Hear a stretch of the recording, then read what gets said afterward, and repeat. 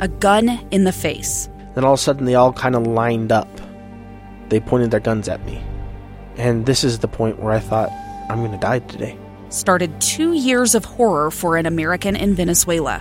They said, you need to give us your phone and get ready because you're coming with us.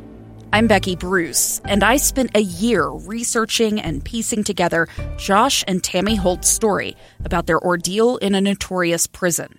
That's when everything started to turn bad. We had another pound on the door. Boom, boom, boom. And there was the police once again. You can binge all of the episodes of Hope in Darkness on KSLpodcasts.com or wherever you get your podcasts.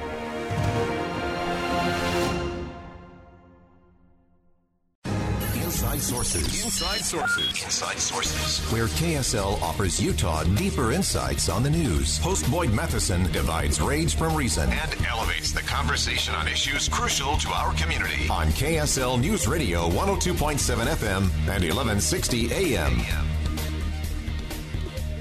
President Biden and Treasury Secretary Janet Yellen want to increase the global minimum tax for businesses, saying they have to avoid a race to the bottom and bring in additional funds. Today, Ireland says, not so fast. What does it mean for all of us? Let's begin. Think you know the news of the day? Think again. Well, obviously, this is one of those issues that we can kind of put at arm's length and say, well, I don't have to worry about that. That's just dealing with big businesses. But there are some real impacts for each of us and closer to home. And so we turn to the ultimate inside source when it comes to all things economic and public policy. Zion Bank Senior Vice President Robert Spendlove joins us on the line for a conversation about this proposal, this global minimum tax, and then what it means that Ireland has already said we'll take a pass on that. Robert, thanks for joining us. It's great to be with you, Boyd. All right, so for our listeners, give us just a little thumbnail in terms of what is this global minimum tax and why should we be thinking about it? Well, essentially when you look at taxation, every country taxes corporations at a different level. Kind of on the low end, there's actually a few countries that don't have corporate taxes, Jersey, or not New Jersey, but Jersey, the country. The country. Or Cayman Islands. But, and then on the other side, you have India, which has a corporate tax rate that's above 40%. So we have this wide variety, and they use these tax rates as a way to be competitive and to try to get companies to come there. And the Biden administration doesn't like that competition and argues that essentially these low rates are a race to the bottom. And so they want to impose or encourage the adoption of a 15% minimum tax rate that all countries would charge, kind of putting in a floor of that corporate taxation. Yeah, and I think it's important to note that it is a floor, not a ceiling. So this is just kind of the baseline. Of course, the U.S. Corporate tax rate has fluctuated over the years. Was up around 27, 28%, and then of course during the Donald Trump administration, that was reduced down to 21%. What do we see in terms of impact? Is that rate for companies goes up and down? Have we seen real benefits with it being down at 21%? Does that give the U.S. a competitive advantage in the world? And then how does this minimum global tax play into that?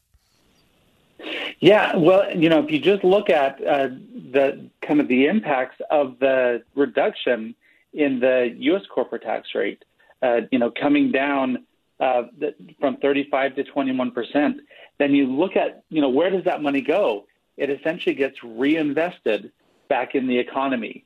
And we saw unprecedented economic growth over the last, 5 years because of these changes, because of this investment into the economy.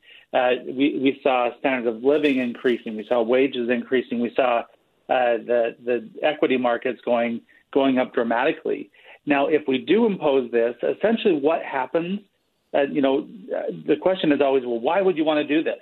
Well, the countries that would be hurt by this, I mean, Ireland is the one that's been the strongest opponent.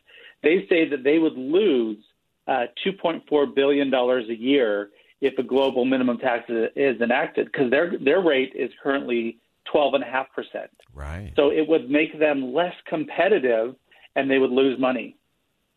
Oh, that's fascinating. Yeah, we were debating in the newsroom whether we should, raise a pint to Ireland for being vocal about this. It was going to be a pint of mint ice cream, by the way. Just we are being positive and friendly here. As it relates to Utah firms and Utah businesses, how could this debate, how could this global minimum tax impact those right here in the state? Well, it would have a direct impact on any companies that are doing business overseas, and that Utah is a state that has strong international ties. If you think about Silicon Slopes, a lot of their markets and a lot of their products are being marketed to other countries, and so they would have a direct impact there, and then also just kind of the overall move of raising taxes. If you look back in the last administration, there's always been kind of a concern about U.S. businesses moving their operations overseas. Right. There's two ways to address that. One of them is to convince other countries to raise their taxes. The other way to do it is to lower taxes here. And, by lowering taxes here, it benefited all of us by keeping these companies, locating in domestically and locally. Yeah, and I think that's such a vital thing to think through. It's one of the things we often don't really consider. We say, it's a big corporation that can afford to, pay the taxes. And I think we do have to kind of go back to that old adage that the corporations really don't pay taxes in the end. Everything gets passed on to the consumer. If it's a higher cost of doing business because the taxes are higher, then that's going to be passed along in terms of the cost of goods and services. And so ultimately, doesn't that end up hurting, especially those in the middle class and even the poor and the most vulnerable the most? Oh, absolutely. And, when you look at – so I kind of compare Ireland to Utah. Utah is kind of the Ireland of the United States. Ireland doesn't have a lot – it's a relatively small country. They don't have a lot of competitive advantage to, think about Ireland competing with Germany right. or France or Italy, those big guys. And they say, well, how do we be competitive? Well, we keep our taxes low and we keep our regulations low. That's exactly what Utah has done. Utah's corporate tax rate is 4.95%, one of the lowest in the country. And our business regulations are very low. And we say this is our competitive advantage to be able to attract companies, attract people. And that's why Utah has the strongest economy in the country. It's really been a huge benefit. If we take away that ability to have that competitive advantage, it hurts everyone. It essentially, Utah also has one of the lowest poverty rates in the country. So the benefits are felt by everyone. But if we take away that flexibility, really everyone suffers. Oh, fantastic. Robert Spendlove just revealed the secret sauce for Utah's great economic success. Robert, always appreciate your insight on these things. Thanks for joining us today. Thanks so much, Boyd. All right, again, great insight from Robert Spendlove. And just remember the things that make Utah unique in terms of our low corporate tax rate, our low regulatory regime, enables businesses to come here to thrive, succeed, create jobs, reinvest in the community. And that's what we got to get back to. So while President Biden and Secretary of Treasury Janet Yellen are saying, hey, we can just make this a level playing field this way, it really isn't. And it hurts places like Utah in a significant way. So we got to not just be content to say, oh, let's sock it to the big company. Remember, it all comes back to us as individuals and communities. We got to rethink how we're thinking about taxes. Think Again with Boyd Matheson on KSL News Radio. It's the story of an American held in a dark Venezuelan prison. Then all of a sudden, they all kind of lined up.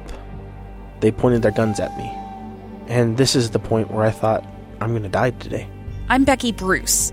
I spent a year working on Hope in Darkness, which now has more than 2 million downloads. Find it on kslpodcast.com or wherever you listen to podcasts.